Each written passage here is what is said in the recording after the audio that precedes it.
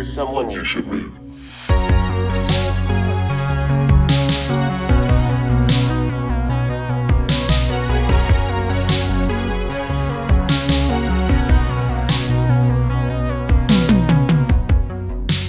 What up, fam?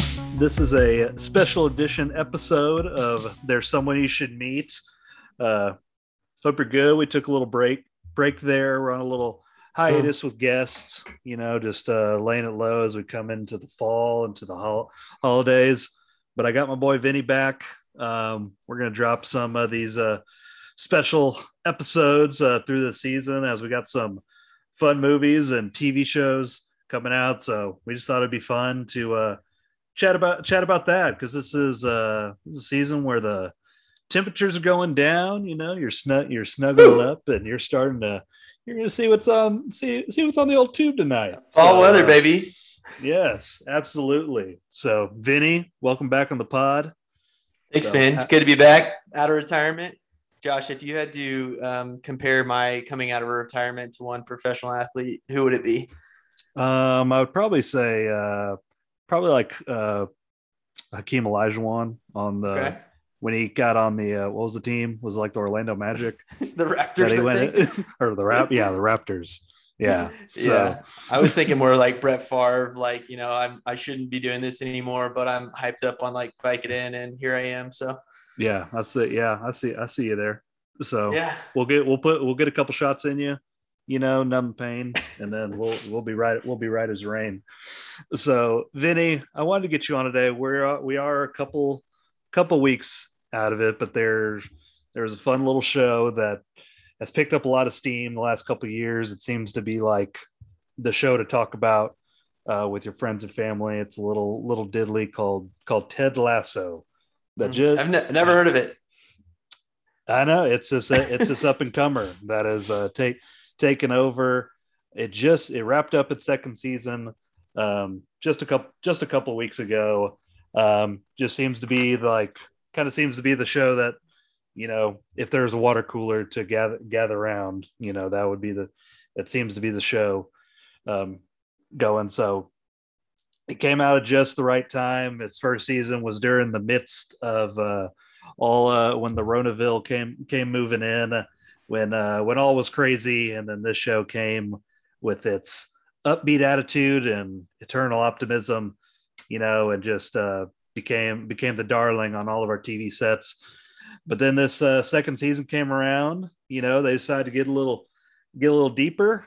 Apple gave them a couple episodes to do whatever they wanted with, and it's been kind of an interesting response to it. So I thought it would be fun to talk about, just throw out our opinions, hot takes, criticisms if we have them.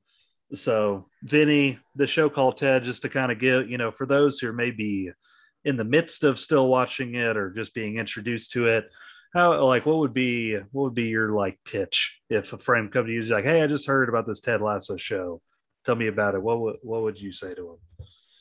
I think what makes this show so special, right, is the fact that it's this beautiful blend of humor, sincerity. It deals with real issues. At the same time, it models it in an atmosphere that we love so much around sports.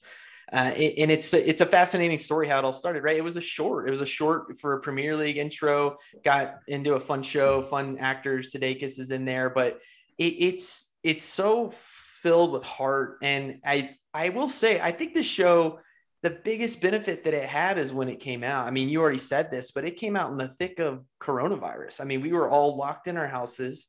My relationship to the show is just seeing it on things like Twitter, walking in on it and walking in on it. Well, that's weird. But the one of those situations where you just crank it up and then next thing you know, you put down a whole season.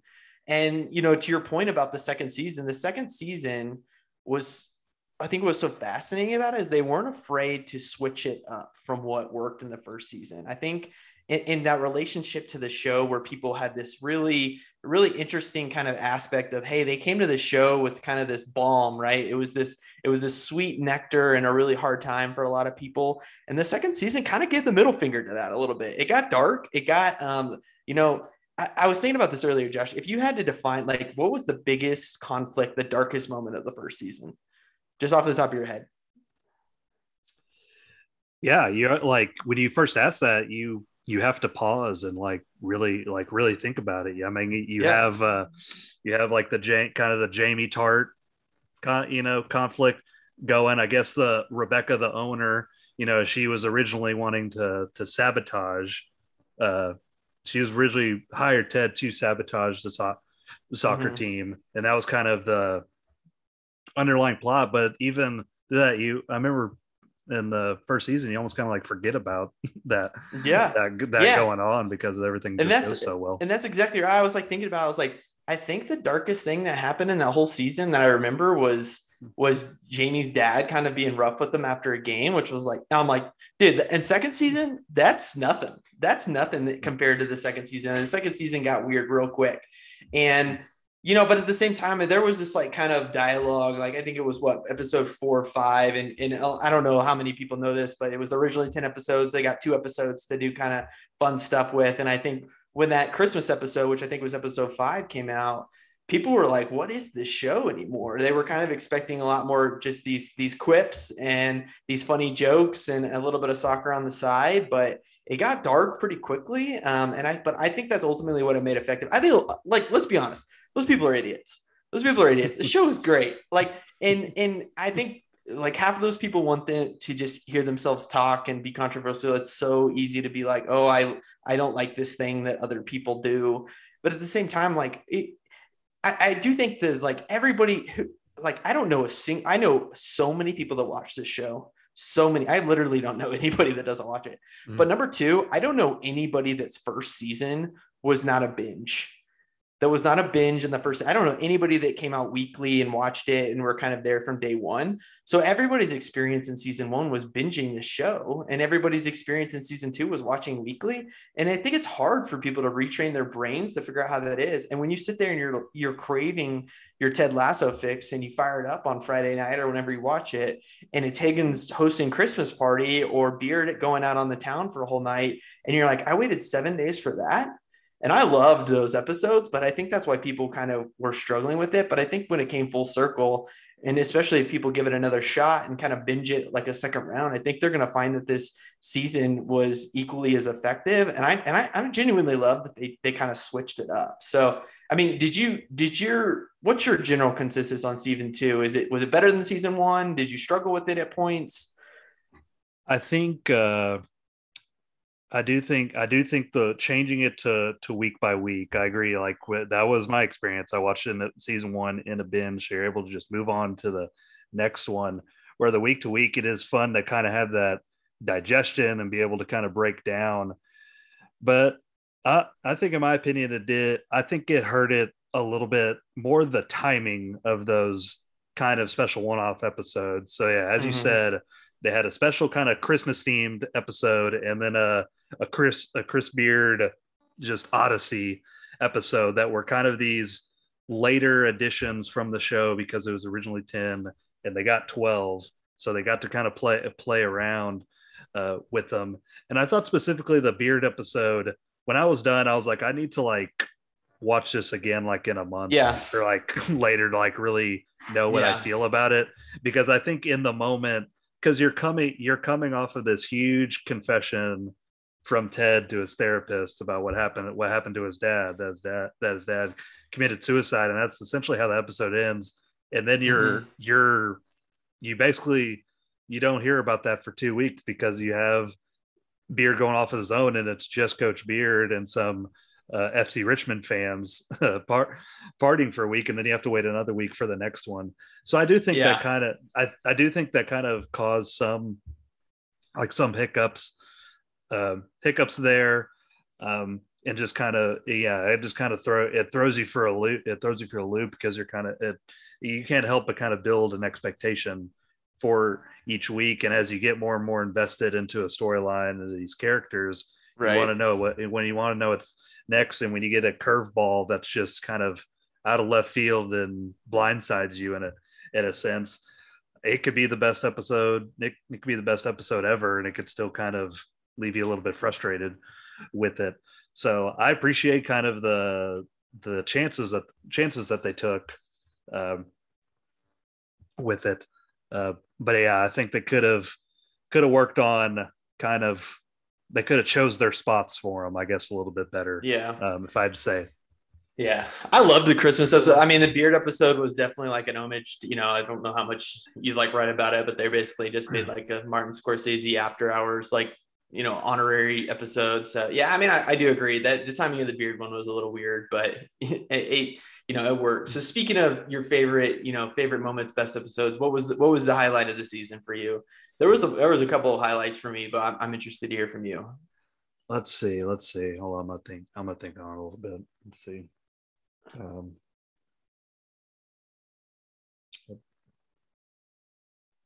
I did so we're gonna get it. We'll get into it more. The big, it ended off with this probably the most conflict per se between two characters, and that's this infamous Nate heel turn that just kind of evolved through the season.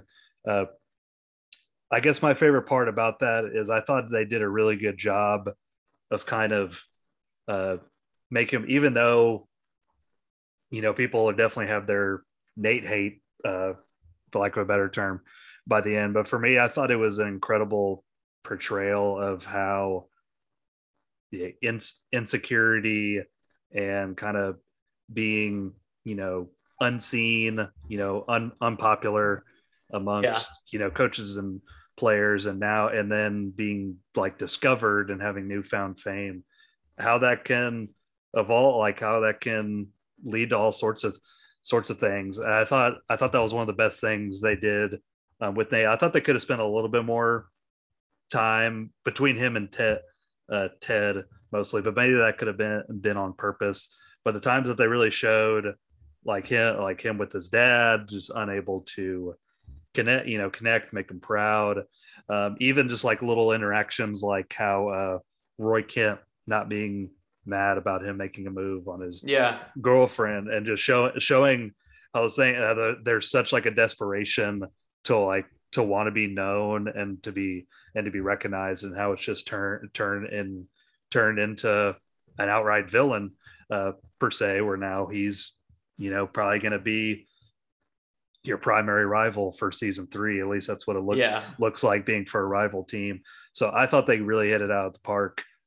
They're just giving a quote unquote villain just nuance, and you kind of see, from the first season, you're really rooting for Nate and happy that his ideas are being seen and he's being brought on the team, to now just, you really struggle like watching him in that finale, and the final confrontation with Ted was so well done, in my opinion. Dude, that ending scene was brutal. Yeah. Like when I was like watching it, I was like, oh, what's going on here? Yada, yada, yada. And then when he brought out, he said something, you need to be back in Kansas with your effing son. I was like, oh gosh. It's just like, and I think that's what's so good, and kind of why, again, I like the risk that they took with this season, is because these the whole like Ted Lassoisms of it, overwhelmingly positive, what made people fall in love with the show. I think the show's put itself in a position where you have to ask is like,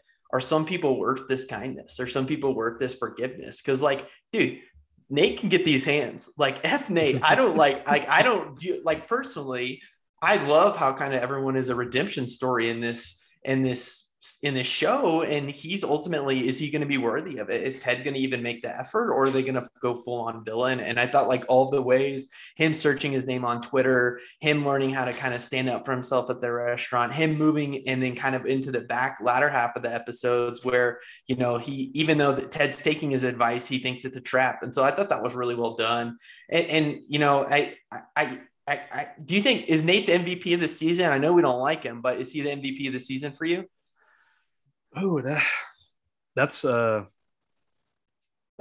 I think I probably still lean towards Ted or Roy for it, but you can make the case for him, and I wouldn't fight you on it, because if you have, I feel like a key for shows like this is you have to show kind of, so some kind of evolution in it. You can't, like, season one, yeah, we've talked about just, yeah, it's just like a, it's like a warm beverage, just warm and just Yeah. makes you nice and comfy. But if you keep on going, it's going to grow stale, and they've been able to Yeah.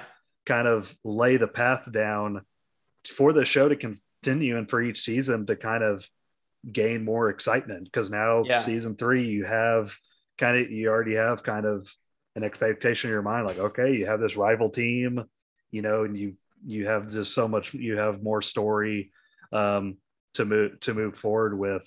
So that was a great achievement for them. So yeah, definitely he's he's top three at the least, one or two there, just for just because the moments he had, because he wasn't a huge main character of the season, but each Yeah. time he came up, he made a count on, once this full turn happens at the end, you're able to look back at these moments and you're like, oh yeah, it was, Yeah. you can see it happening here, as you said. So Yeah. Yeah. Yeah. I think Roy's my MVP. I think the best moments of the season a lot had to do with Roy. I think the rainbow episode where, he takes Isaac to go get his groove back and stuff was really good. And when his time's on set, but I mean, the guy that played Nate, he deserves all the props. So I guess looking forward, what are you looking forward to in season 3? And you got any major predictions coming through? yeah, I guess I hesitated on the MVP question because I feel like the biggest, if I'm naming the biggest winner of season 2, I would probably say Roy, at number 1, because I feel like he's almost like this can't do wrong at this point. Even like when he messes up, I think you're just like fully rooting for him at this point. Yeah. And then they go breaking our hearts at the end. Like, I know. Is Keely going to be on the show? Like, is she coming back or is she leaving? I don't know. I don't know if she's going to headline some other Apple show or something that they're kind of. She already was. She was on the Joseph Gordon-Levitt one, and it got canceled. Maybe maybe she takes a little break and then comes back or something. I could see her showing up like halfway through the season. She's like, but yeah, I was like, and then I thought, what I thought was great is he's like, are we breaking up? And like, how many movies does that person, and they're like, I think we are. And they're like, they're like, we're better off. And then they're just like, she was like, no, we're not breaking up. So I like that. I was like, oh, they're throwing curveballs here. So yeah, I'd be interested to see. I also wonder, this show is incredibly popular. And so because of that, I always kind of got the sense that they were going to follow a 3-season arc. I know you're not a football head, if you will, but I always kind of figured, it was going to go relegation back to promotion. And then there's a very specific example of like Leicester in the Premier League that I thought it was going to follow. But man, Apple, I wouldn't say they're like the most popular streaming service, but I just like, they got something that's big, and I just have a hard time seeing them pulling a plug after 3 seasons. I could see this going 4 or 5. So I'll be curious. I wonder how much of that storytelling arc is going to be contained on like what their long-term trajectory for the show is. Yeah, that's a good thought and question, because the show's definitely become the anchor for the Apple TV Plus app. And that, like, it was originally they were probably hoping the morning show would be like the show to hang their hat on, but now do you watch that show? We do watch that show. It is, so do I. It's terrible. It's not good. It's not good. Yeah, it's like a bad good watch, I guess. Yeah, exactly. It's like one of the most confusing Reese Witherspoon performances of all time. But that's besides the point. Sorry, I didn't mean to distract you. No, if I could describe the morning show, it's just a lot of like looking, like me and Amber watching, we just kind of look at each other multiple times, like, what is this? That's kind of our morning show experience.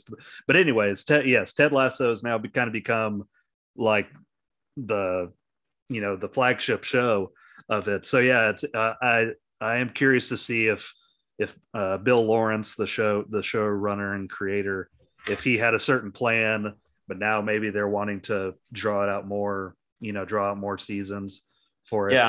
So that'll be interesting to play out. So I think for season 3, I think, your Roy Kents, your coach Beards, because you kind of have the Ted and Nate to that's kind of probably be the heart, I guess, of season 3 that kind of will go to the finale. But how are these surrounding characters? Because that's been another kind of great characteristic of the show, is kind of all the different Richmond players and co-workers. So kind of seeing how they continue to evolve and kind of contribute. I think that'll be the big at least that'll be what I'm looking for season 3, if they can kind of continue to build on that momentum. Yeah. I mean, bottom line, this show is going to define the conversation of TV during the pandemic. I mean, it was incredibly successful. It lit up during the pandemic. It's still going. And I think it's going to be something that people I imagine like people will be revisiting this show in the same way that they revisit like Friends or, shows like that down the road, because it's that good and it's funny and it's heartwarming, but at the same time, it's not, you can have it on the background just enough. So yeah, I really enjoyed it. I'm really excited to see where they go with this. I think they're going to have to get a little bit creative. And I think this is just the sports fan of me, but I wonder when they're not filming during the pandemic, how much more they're going to lean into the actual soccer of it all. I mean, I feel like, with the way it ended, you're going to have to lean into it. And some point, I think they did recently get rights from the Premier League to use more of their teams.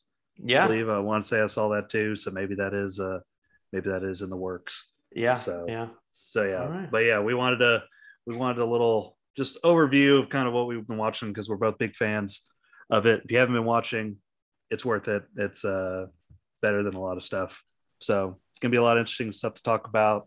We're going to continue to pop in for these little bonus eps as we're in the interim of There's Someone You Should Meet. So hope y'all can continue tuning in. So until next time, Vinny, feel better, because I don't know, we didn't start with that because we're both not feeling well. Thanks, full recovery, and we'll see you next time. All right, thanks, Josh.